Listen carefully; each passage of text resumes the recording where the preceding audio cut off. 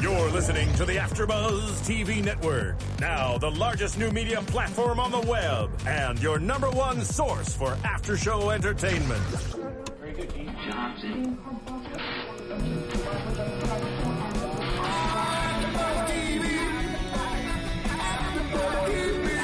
The AfterBuzz Studios in Los Angeles, California. Presented by Maria Menounos and streaming live thanks to Akamai Technologies. This is AfterBuzz TV's Boardwalk Empire After Show.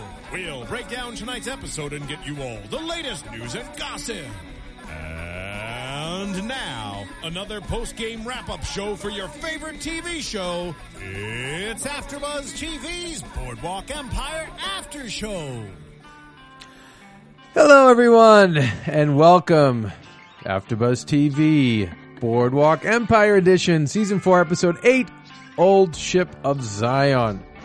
I'm your host, Kevin Undergaro, and I am ably being assisted today by the one, the only, our rookie, who just I'm not the rookie. Yeah, you are a rookie. I'm the rookie on Boardwalk, perhaps. You are the rookie. You know why I know you're the rookie? Because you're talking over your mic. I'm sorry. To the end of your mic. But the incredible, the beautiful, the talented Miss Sarah Stretton. Hello, everybody. But can I say rookie? If you were a rookie, you'd be rookie of the year, maybe even MVP. Yes. Because you are I really. don't think I've ever been MVP. This is a tough show to do, and you're an amazing addition. And you know what? Why we know this? All our fans love you. Phil gets emails all the time.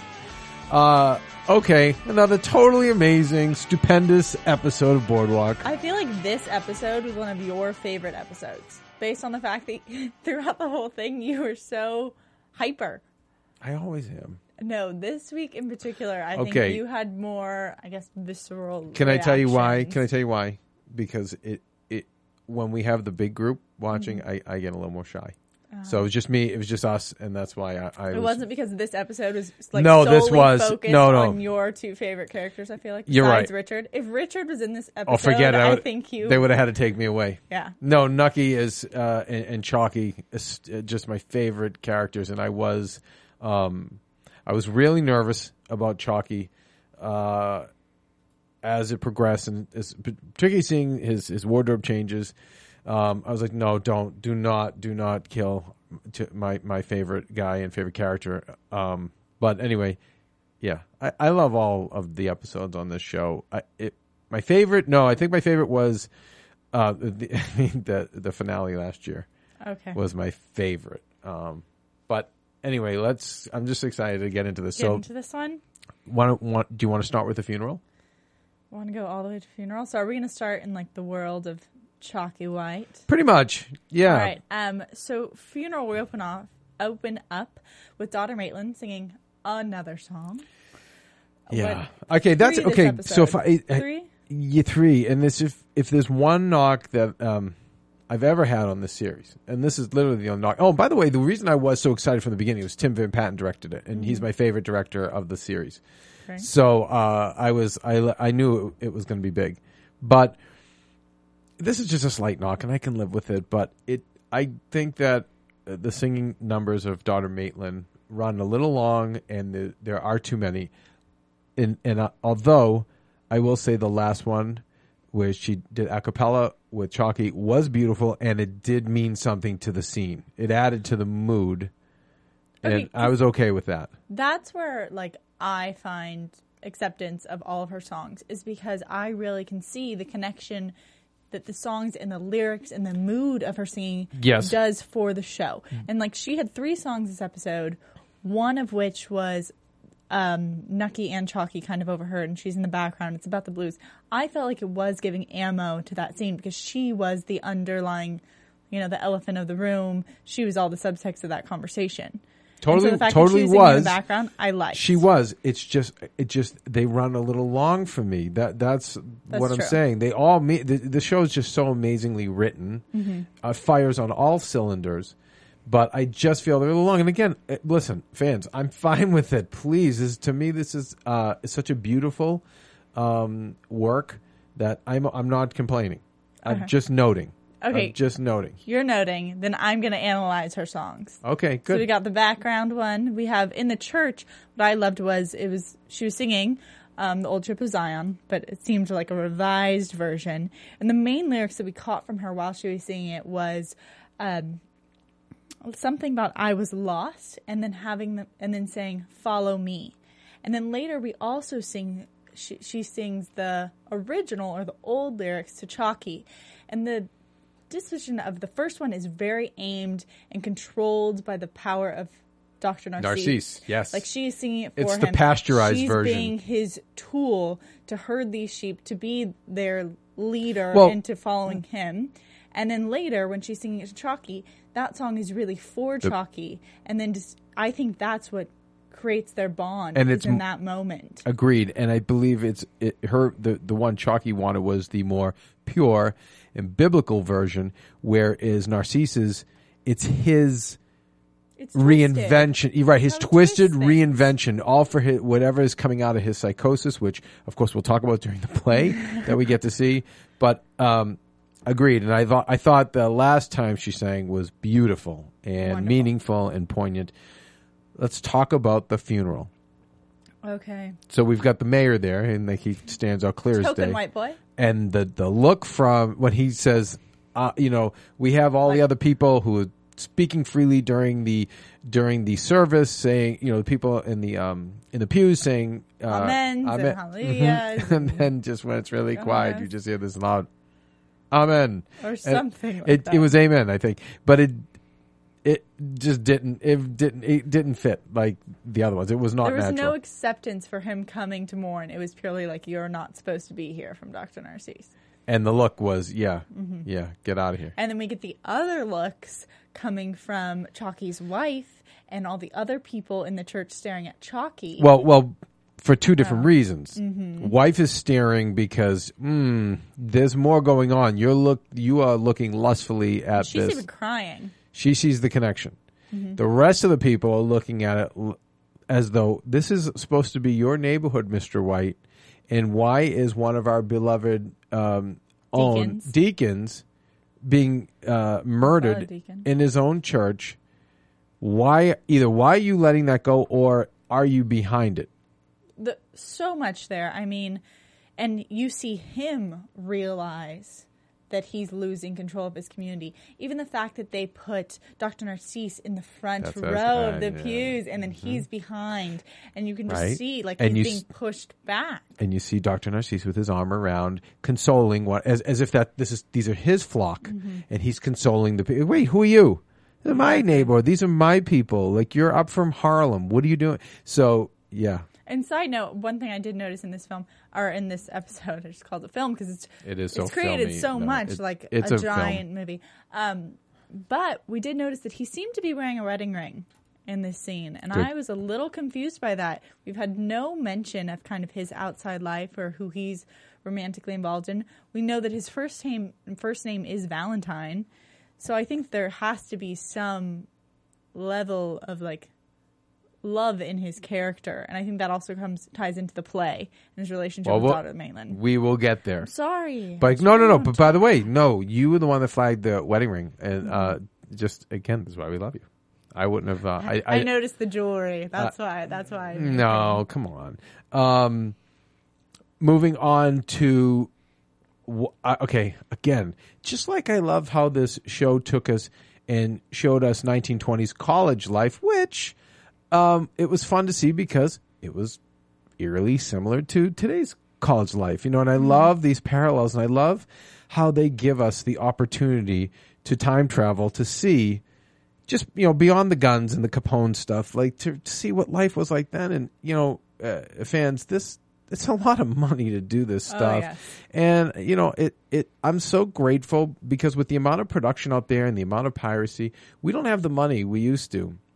And it's fewer and far between. So I'm always just so grateful when I'm able to see, like John Adams, did it, but seeing it on this show week in week out, and I love seeing what a 20s crack house looked like. Far different than today's, if you notice, right? It's not as out of control. It was very neat, and there was even a comment to it that she likes things kept tidy. As messy as the people are getting themselves, the house at least needs to be clean and everything in order. And do you think that contradiction is subliminally speaks to the same contradiction of Narcisse and the contradiction that Ebony was talking about, where it's, I'm going to sell drugs to my community, but then I'm going to take that money and do charity work with it or uplift my people. Completely. It's this whole issue of people appearing perfect and presentation, and it's how you speak, how you make people think you are, versus really how messed up you are on the inside and mentally and physically, but how you can fool people.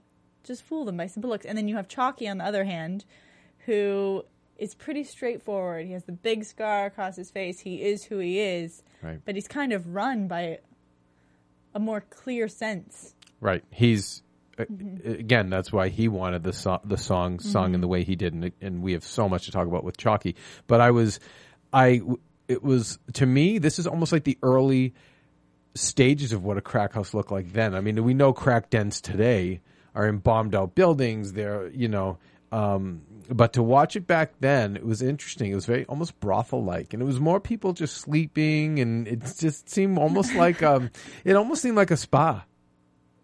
Relaxation.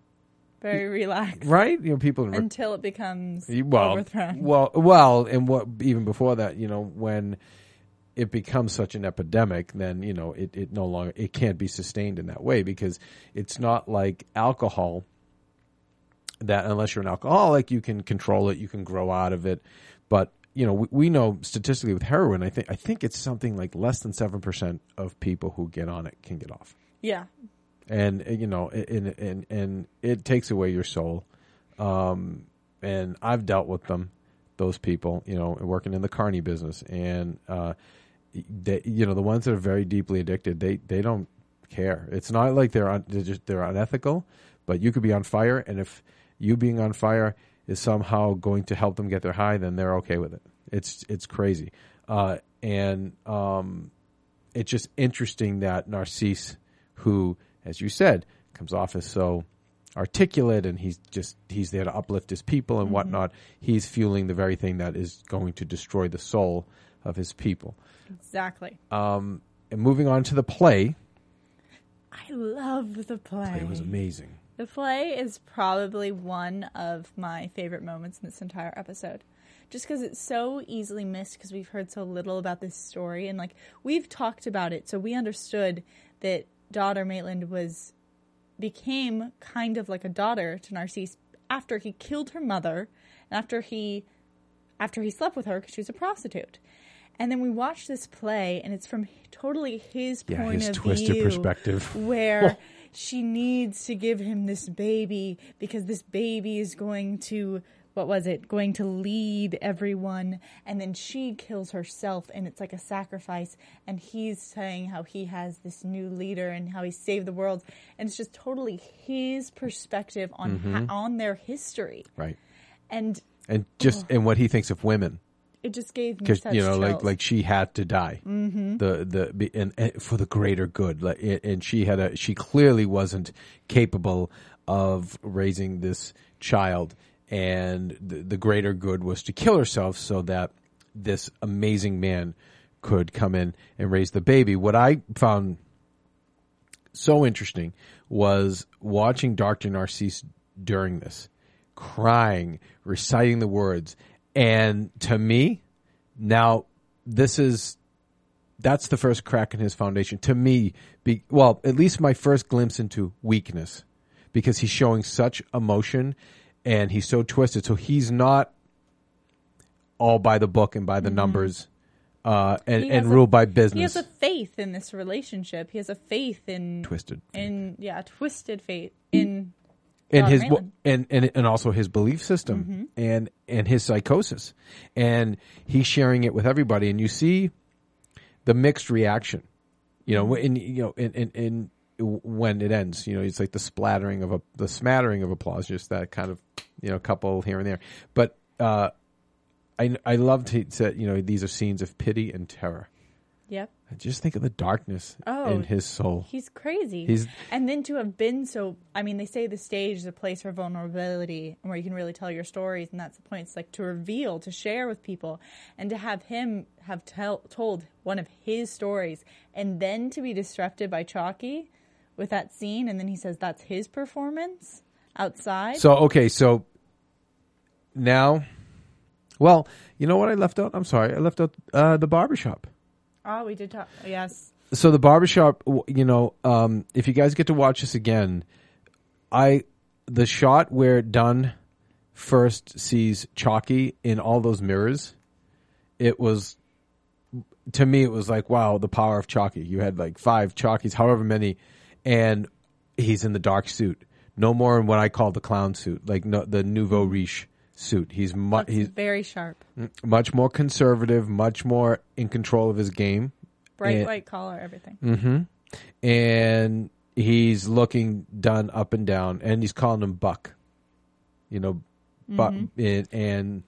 go ahead. I mean, I was going to say, we've seen him in the past call him Sweetback, and now switching over to Buck, and then also to be specifically in that chair, and to say at the end, on his throne, and take it over and put him back in his place. Remember, and not have to tell him where they're going or what they're doing, because he's supposed to work for him and he doesn't need to be in the know. He just needs to follow. And in the previous scene, we see Dunn making a pickup, and he's working it. He's becoming, he's having his little rise to power, becoming a mob boss himself. And I love seeing Chalky back in power, but also not in clown power. The dark suit up in the not the barber chair, but it's probably a shoe shine chair. Yeah, it was a shoe shine chair. And seeing him up so high. We've seen Dunn in before. Yes, you're right. Yeah, you're right. That's right. That When Jillian came in, and it was the angle up from the shoes, looking up at him, and this one's just straight on of Chalky in that chair. That's right. I gave you the Goodfellas quote. I looked at you, Sarah, and said, "No more big shot. No more big shot." Okay, so and then they're off back to the crack house, and Nucky cleans house there, and before. Was it House of Trouble? House of Trouble. Mm-hmm. And before anything can happen, before they can get this other guy to spill his beans, of course, Dunn astutely blows his head off. Which was pretty smart of Dunn. Yeah. I mean, violent of Dunn, but at least he gained a little bit of brains and tried to cover his bases. Of course, this leads to the flyer, which leads to them going to this play, because Chalky's... in this episode, he got, in the church... This community no longer is behind me. This is no longer my community. I have to figure out what's going on. Then he starts making action right away. Gets the flyer, keeps going. He was very... The reason he came out on top is because he went for it this episode. He, went back into the community and started doing things himself. Right. Rolled his sleeves up. And, he knew he was losing control of it. And we'll talk about his little meeting with Nucky. But going back to the play, I loved finally Narcisse. He gets pissed on a little bit. He's been the one just kind of dominating every, the last, say, 8 weeks. And finally,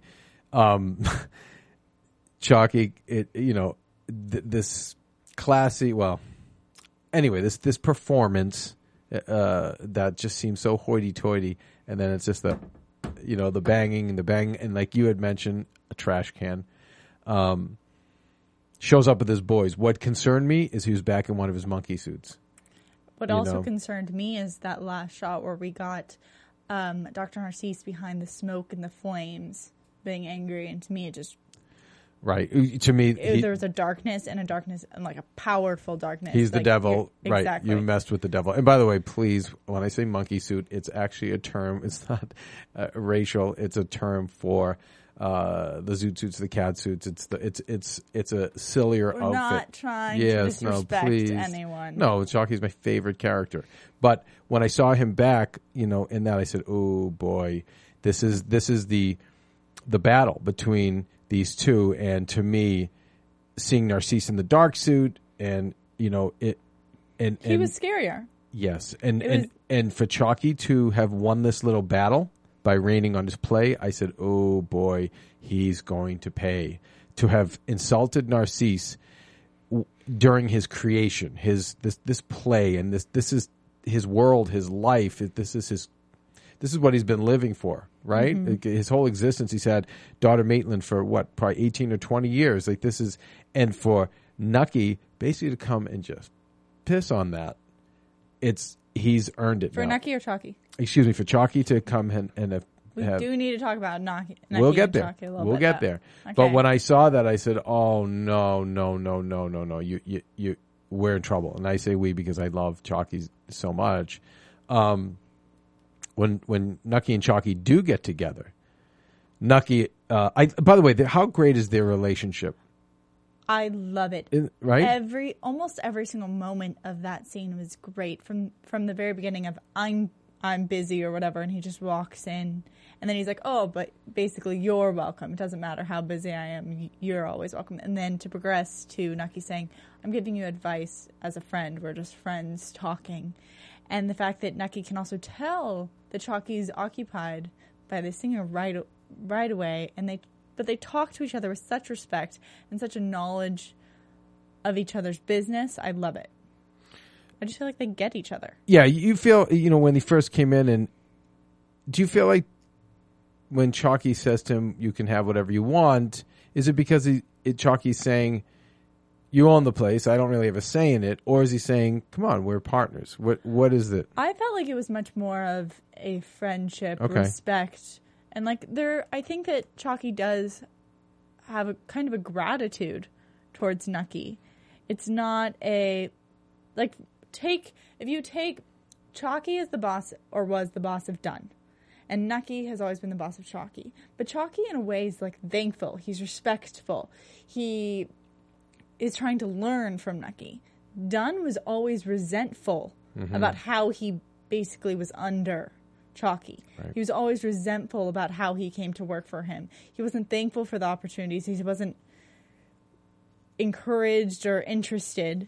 He was always just kind of bitter. Chalky keeps growing and keeps getting bigger investments because he's trying to learn from Nucky and because they have such a good relationship. And Nucky at the end of the last season, he said partners. And I also think that, without jumping ahead to Chalky, but when Chalky tells the mayor, "Take it up with Chalky," I think that's a sign of respect for Chalky as well. I'm not going to go and yell at Chalky. You need to. That's right. Powerful guy. He's a powerful guy. You should know You're him. the mayor. Suck his ass. And get it. That's not on me. That's on you, buddy. It's totally a sign of respect. And I think that's a sign of respect. I also thought it was interesting when Chalky was in the crack house. I feel like he knew that it was not just power, that he was losing power in the neighborhood. I think he knew that was poison. And when he opened the bag and there's just a little money in there and the drugs, it seemed like he was far less concerned with the money, and he was much more into the principle and dealings. Right, and really knowing that this is ruining his community. And I think that's why my prediction, I stand by my prediction. I feel like the show loves Nucky and they won't get rid of him. I mean, Chalky, but I feel like he does have a moral compass. He has got some moral compass, and I think that's why ultimately he will triumph. Okay. Ultimately, does this mean we get to go ahead to the final scene? No, because we still have to talk about. We still have to get to. So when Nucky and Chalky are together, he says, keep your. What was it? I thought it was keep your life in order, but you astutely pointed out. I think I might be wrong. I think you're right. I think you're right. Keep your life in hand or something. Your life in order. Your life. Something like that. Don't let your life get out of hand. Yes, and you thought it was don't let your knife. I heard don't get your knife out of hand. And I believe you're right. But Mike August, who does our Crush of the Week, I was reading them before this episode, he also thought it was life. So if you thought that and he thought that, Mike August is almost always right. No. Listen to me. Here's why I think it's knife. Because that's how the deacon got killed. I think that's how the deacon got killed. It's speaking on the surface. It's speaking to the actual your knife guys who are out there knifing people. Keep them in order. But the subtext you see throughout this when you get to Sally Mae, it's sharp objects and it's this and it's that, and then we see there's more sharp objects and we see what happens with Dunn and Chalky. So I tend to think you're right. Anyway. Bottom line is, Nucky knows that he's getting soft for the female. And why would Nucky know that? Because Nucky's done that himself on so many occasions. Fault in the two of them. And anyway, a great exchange. They're both in tuxes, both looking, awesome. I love that scene. And of course, we move on to Narcisse visiting daughter Maitland and basically saying to her, I get sad when you're melancholy because then I think I have failed. And blah, blah, blah. And showing more of his weakness. Yes. That her emotional state is important to him and that it affects his mood. Do you know why I think? Because he loves her. I don't know why. I mean, well, I think his type of love is possession, which is not love. But I think it's because he thinks he's God and that's his creation. And he thinks that he's trying to mold her. He's failed as a God. He's trying to mold her to get everyone else to follow him. Yeah. She's his example. Exactly. And if she fails, he's failed. So keep him long, a visitor will come. And she sings the song to him, and through that song, they fall in love. Yes, and you see Chalky crying, amazing actor, and I'm feeling it in the scene, and then Dunn appears, and I said, "Oh," and that's when you saw me really go crazy because I was like, "No," because I saw Chalky in the suit that last scene, the previous scene, and I was like, "No, he's gonna pay," and then of course. He's about to, well, just when you think he's going to get in the car and go with Dunn and go down and handle Narcisse, you just see how smart he is, how smart Chalky is to go, no, this is just too neat. This is just... To be like, what did he say? Something about, it's the line that he turns it and he goes, and what was he paying you? Yeah. He's like, you've left this part out. That was a great moment. And from opening up of him being so lone and having that, and then going into this argument and then this fantastic fight scene. I thought the fight scene was great. Amazing. And I think they were doing their stunts. It seemed like it. For some of the stuff, I mean, them rolling around on the carpet, it looked like it was them. I agree. Which is pretty... Like, no, and it was just very intense. It felt very real. Putting that stake through his cheek. The shard of glass, wasn't it? It was like I think it was a shard of the door frame. Gotcha. I'm not really sure, but... Right. And for me, it was a flashback to the first time he kind of kicked his face in or had his face kicked in. And then again to go for his face and to go more specifically for his mouth, being that he's always has that grin on him. He's always grinning with his gold tooth, and it's all these lies and betrayals that he's been speaking. And then to take that stake and go through his mouth, and then obviously in the very end, it ends up Chalky needs some help. As he's being strangled. You know, Chalky, we know, is a former boxer, but he's older, and we know that Dunn is bigger. And he already has talked about being tired out. Yeah, interesting. Both our women in this episode have tired their men out. Well, you know, when we get to Sally Mae, we'll get there. But he has the upper hand, and at that point, I knew that daughter Maitland was going to come through for us. I don't know why. I had a feeling that she was going to save us, and she did. And it's great because Dunn, you can tell he's had dealings with her because he's like, why? You know, we had this all worked out. But she found love. Which goes back to Dr. Narcisse, Dr. Valentine Narcisse. His Achilles heel is going to be the love that he had for her, and then she betrays him. Because he controlled two of the people in that room at that moment, and then he lost one of them. And it's very funny because they both lost opposite people. Interesting.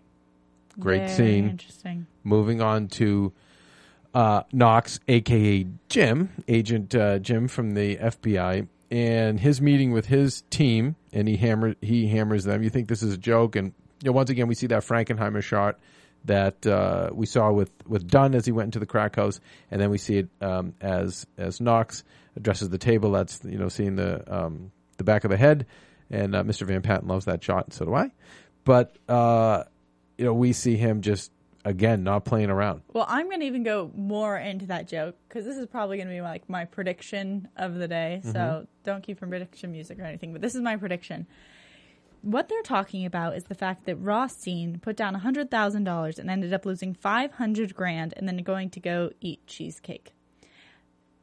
Last episode, I think it was, or the episode before, was when we saw AR going by a different name and running into Margaret. Right. So this is 2 episodes in a row.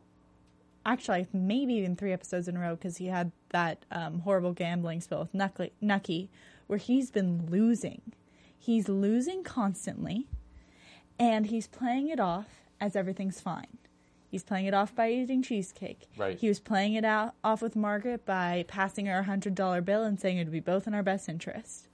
I think that they're trying to show us that he's bluffing, and he is not doing well. Yeah, and I think you're right. He's losing this game. So I think we're slowly being positioned to see AR's downfall. His downfall. Because we know he had all this money, and I think it would be impossible for him to lose it all in one sitting. Right. So they're showing us that he is losing it slowly but surely. Good pickup. And on top of that, the fact that everyone else thinks it's funny, but there's one person who's like, this is not a joke.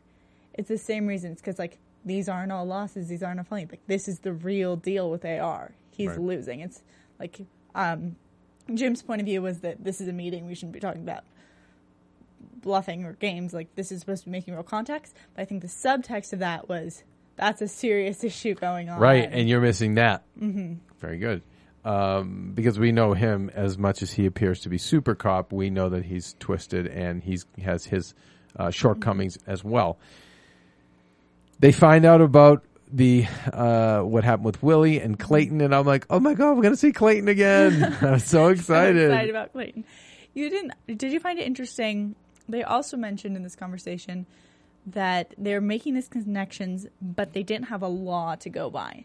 There was a line in there that was like, well, where's the law? And they're like, well, find the crooks or find the problem, and then we'll make the law. Mm-hmm. But I think that was more like Jim, or whatever his real name is, we've been creeped out from the beginning.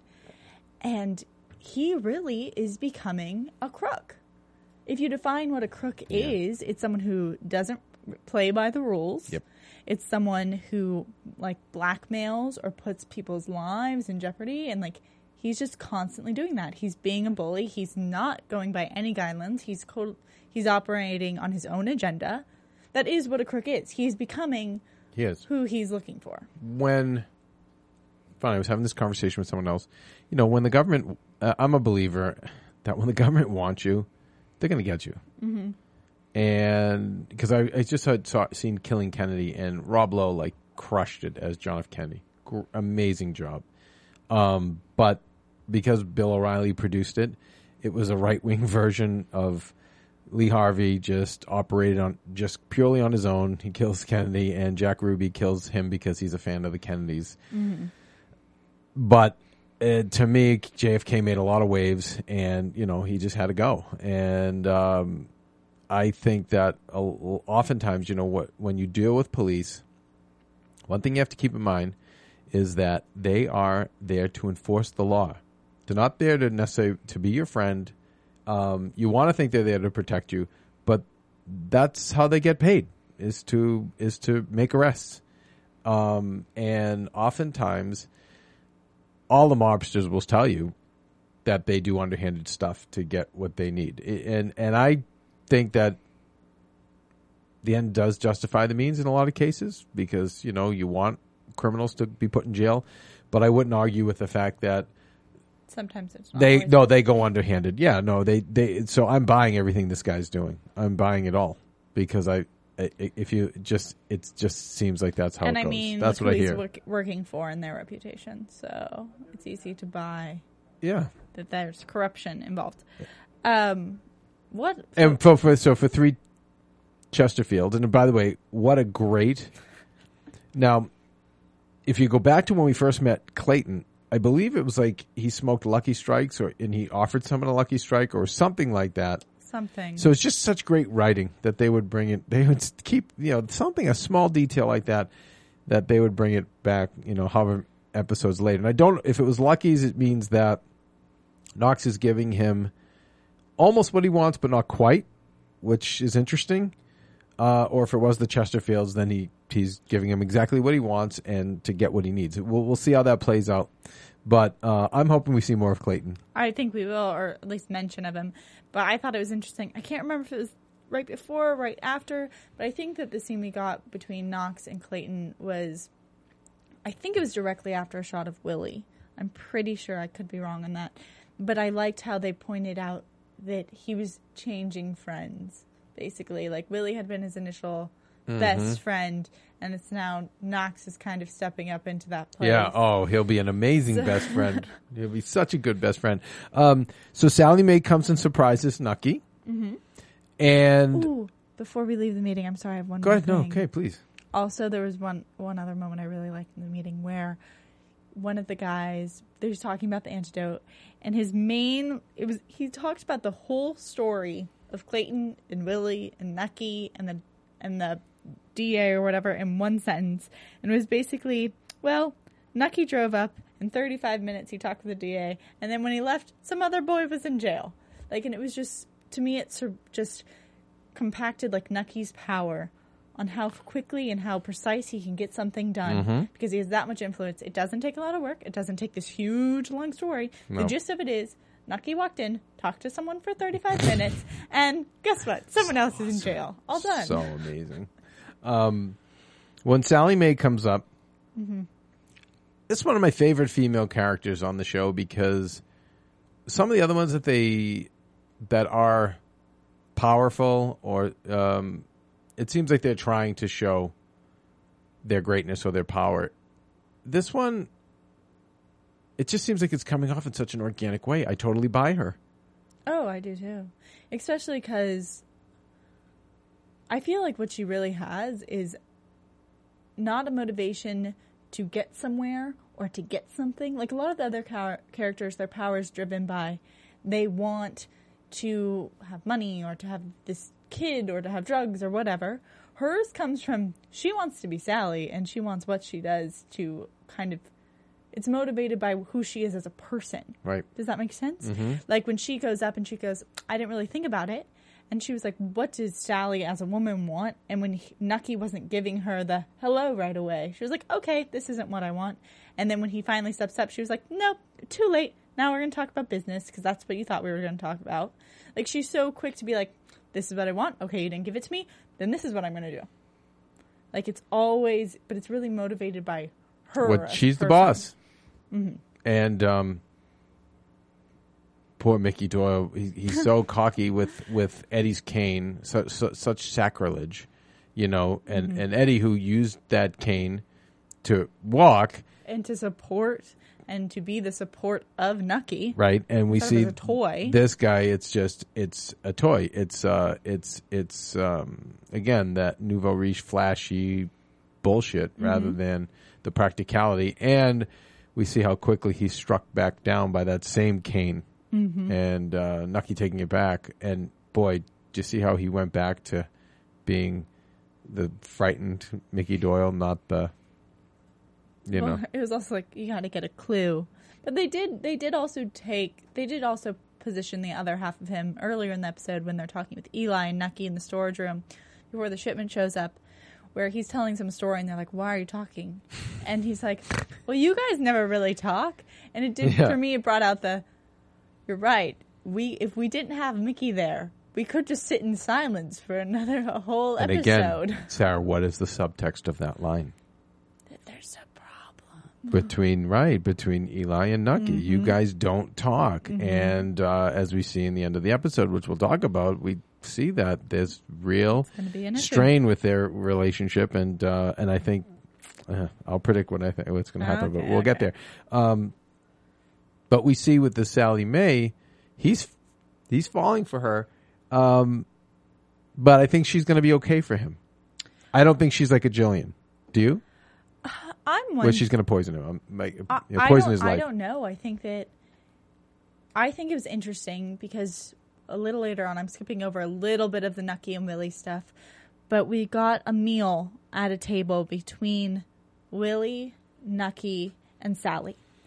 And to me, it was like, in Nucky's mind, this is kind of like his little family table eating breakfast. He's giving advice, he's doing all this, he's a family man, and he's in the position of power. But then you really look at it, and they are going to be a messed up family. So something's going to go wrong. Right. Like, it seemed kind of all hunky-dory, all good, but you know their characters so well, and you know everything else that's going on, that can't really work. No. So I think it's like Nucky has put himself in this position where I think he likes having Willie as a sort of son. Like, he says it in the episode that he doesn't like him being there. But he also says he does refer to the Albatross Hotel as a home. Mm-hmm. And Eli points out, oh, you don't live in a home, you live in a hotel. And he's like, I don't want to argue about it. I don't like this. That's all fake. I think he does see it as a home. He does see it as he likes Willie. And that's even proven by the fact that he gives him the book. The book, Ragged Dick. Ragged Dick, and I believe I'll get into it because it's in one of Mike August's notes what the theme of that is, but it's something about morality and hard work is like the main theme. Like, you need to have morals and standards. That's him passing the torch. That's the Nucky Dianetics. You know what? We have to read this book too. Do we have to read this book? I think we should for our lives. Don't you want to be like Nucky? Yeah, I have to finish my first book, the book that I'm on right now. Okay. I always have a book, but it can be the next on my I'll list. read it for us. I think you're right about the Willie thing, and again, I always go by the subtext of these lines. And when he walks up to the bar, mm-hmm. and he says, "I'm reading the psychopath test. Maybe it will get me some information on Knox and Narcisse." I'm trying to learn. But he said, "You know what I like," and he says, the bartender says, "I got that 20-year-old." Where no one touch, mm-hmm. or something like that. About the alcohol. Yes, and I took that as a reference to Willie. And I think there's truth You know what in I that. like? It's 20, because Willie's in a place where nobody can touch him. And it's like, we were talking about this a little bit as the show's going on. And it's when the scene we're talking about for this line is earlier when Sally and Nucky are in the bar and he asks for the alcohol. But writers have the choice on what years to use, what exact wording, the fact that they said 20, where no one can touch it, all the specificity. I can't say that word right now. Specificity. Thank you. I think you're right that does refer to Willie. Yeah. Because they make all those choices. Now it makes good writing. And we know that Sid, the replacement of Eddie, is completely lame and inept. We saw it last week. We see there's no groceries, and again, a line from Nucky with that to me reeks of subtext is, I'm low on everything. Right, we're low on everything right now. Speaking of the groceries, but we know Sid is lame. Yes, and it's not working out. I believe that Willie is going to be a great replacement for Eddie. Well, he's not really putting him in the place of Eddie. He kind of positioned him to work for in the mayor's office. Political track. True. I just wonder I feel like that's what's going to happen, though, at some point. If it gets that far. You're right. No, if he doesn't. Yeah, because the worst could happen. We've got Eli in the other corner. Okay. Are we going to talk a little bit about that? Let me finish. I like when Nucky said, with the jam that Willie's in, okay, how do you turn this into an opportunity? And key moment. Right. But also, I just stepping away from our analysis of the show, that's just such great advice. Like, if all of us could look at our problems that way and go, okay, how do I turn this into a positive? How do I turn it into an opportunity? Just great advice. But, anyway, I don't want to get off on that. No, you should, because it's a good point. It's a constant we see with Nucky is that he takes every hand he's dealt and tries to find the silver lining or how to turn it around. And he says it's all about moving forward, turning into opportunity. And this is, in essence, who he is. In addition to the book, you combine those two and you've got almost the entire character of Nucky. Right. You just need to add a woman in there and you're good. Okay, so let's go quickly because I know we're running out of time. Let's go to Knox and Eli. Eli meeting? Yes. Such a telltale meeting. Right. Well, what I got most out of it is I'm going to start a little with the end of this conversation. The end of this conversation is he says, you give me one nod and that you're going to tell me, Nucky and all of his associates, and your boy will be safe. He's like, one nod. And then we don't get to see the nod. Nope. But what we have seen is constantly in this conversation, Eli resists but gives in. So it will be a very big surprise if he doesn't give in based on the rest of that conversation he had. From the moment he sits down, this other agent comes in. He's trying to push him. You see him sitting there shaking, trying to just muscle his way, staying in this booth. But he slides over. Then he has a fork and is about to stab him, but he puts it down. It's constantly like he's fighting, but he gives in. And I think that's going to be the story of their relationship, is that he kind of fought it, but he's going to give in. Yeah, I mean, I think when he's dropped off by, I think clearly he's at this point given in. I think he hugs Willie. They're singing, as you said, the annoying song, and it was annoying. The spearmint, whatever it was. But it's really sad because I think we're going to, once again, I hate when Nucky and Eli don't get along. I like when they are brothers and they get along. Last year, I thought when they came back together, it was beautiful. But, man, Eli, he gets drunk and he gets angry and resentful of Nucky.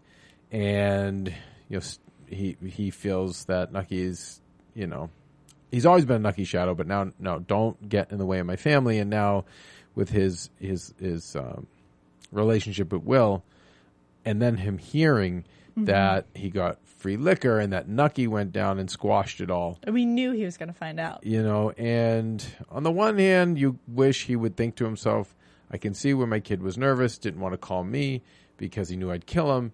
And so, he called Nucky, and then Nucky went down and fixed it, which was in the bet. I know, you're shaking your head. No, I know. I say, wish he thought this. Yeah. Because I could follow that line of thinking. But he doesn't. No. And when he hugs Will, I feel a hug with Will is genuine. It's like, I love you, son. You're just a victim. But Nucky, Yeah. like, we're back. Do you think they're back to square one enemies?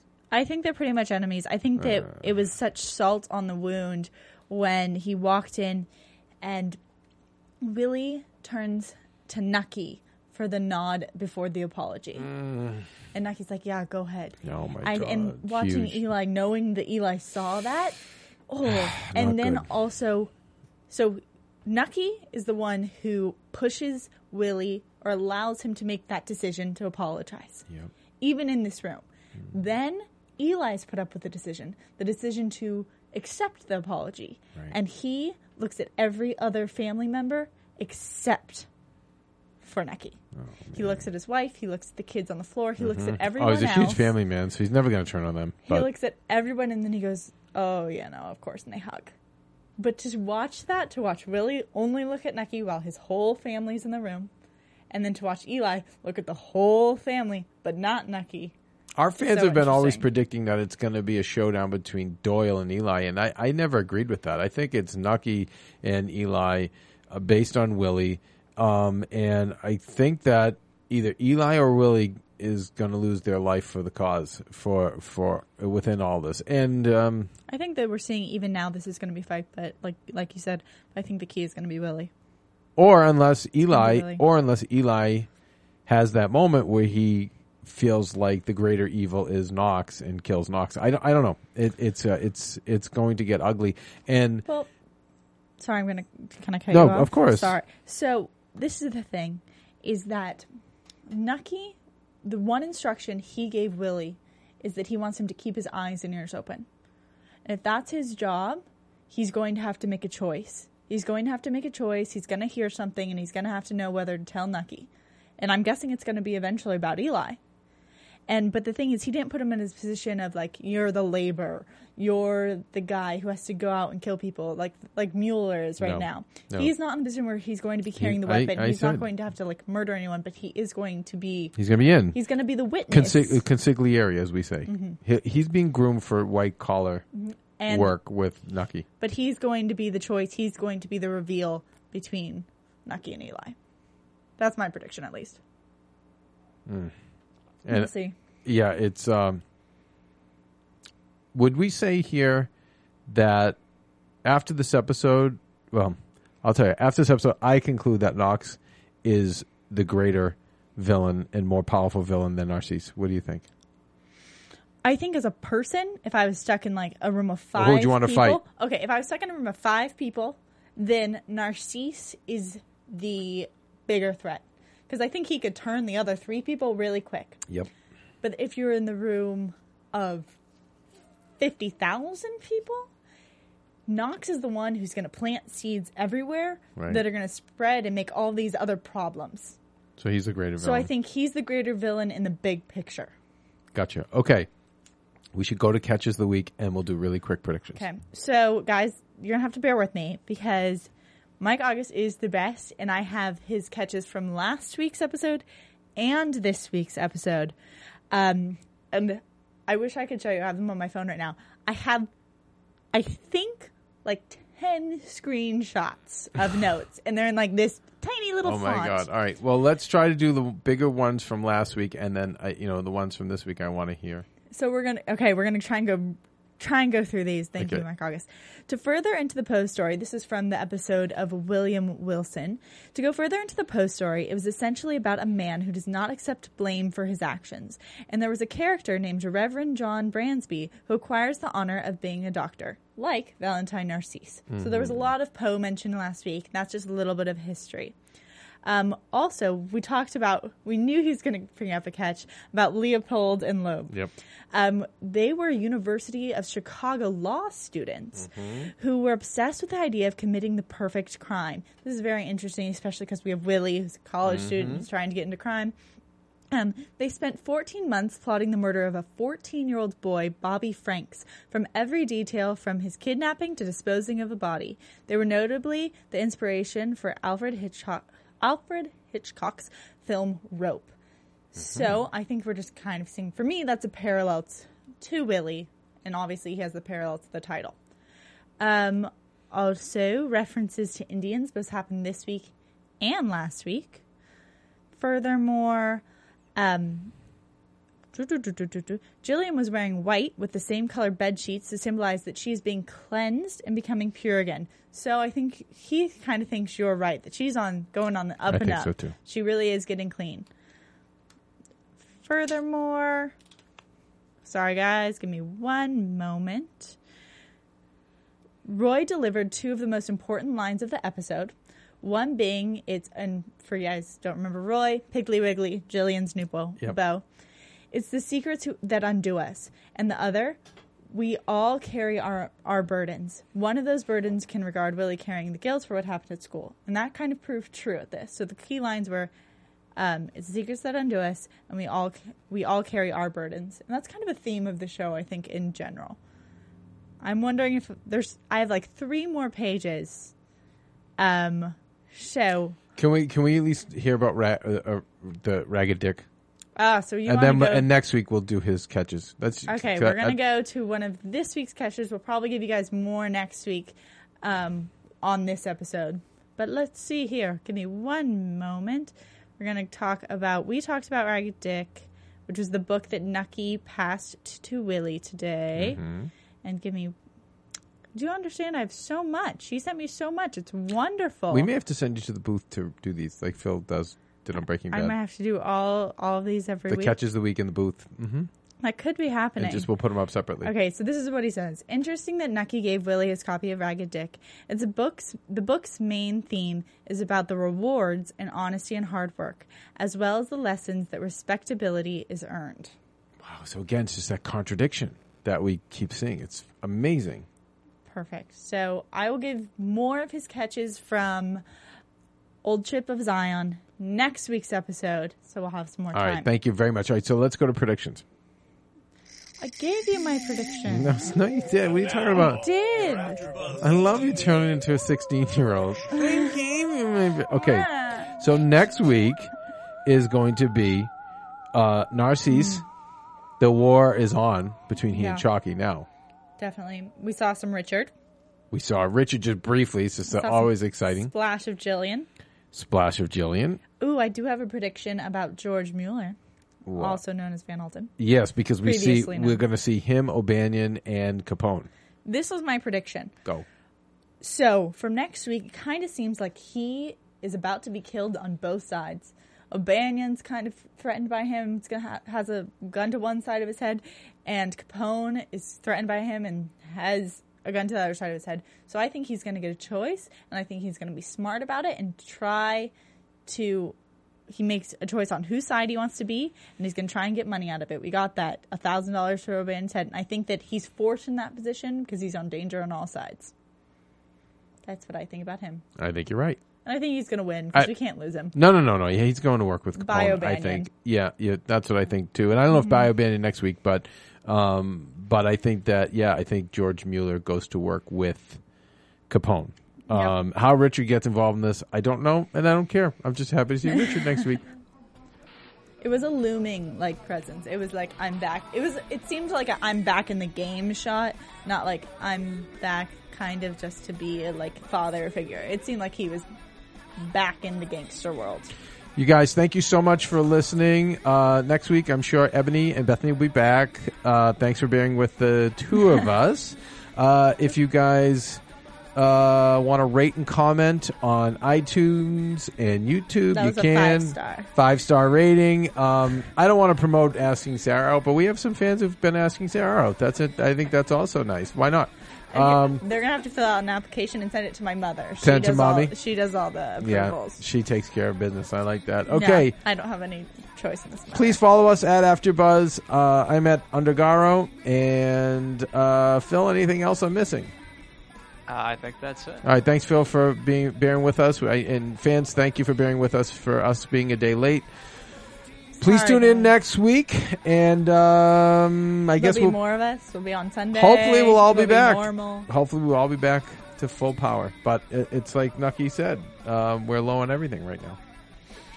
From executive producers Maria Menounos, Kevin Undergaro, Phil Svitek, and the entire AfterBuzz TV staff, we would like to thank you for listening to the AfterBuzz TV network. To watch or listen to other after shows and post comments or questions, be sure to visit AfterBuzzTV.com. I'm Sir Richard Wentworth, and this has been a presentation of AfterBuzz TV.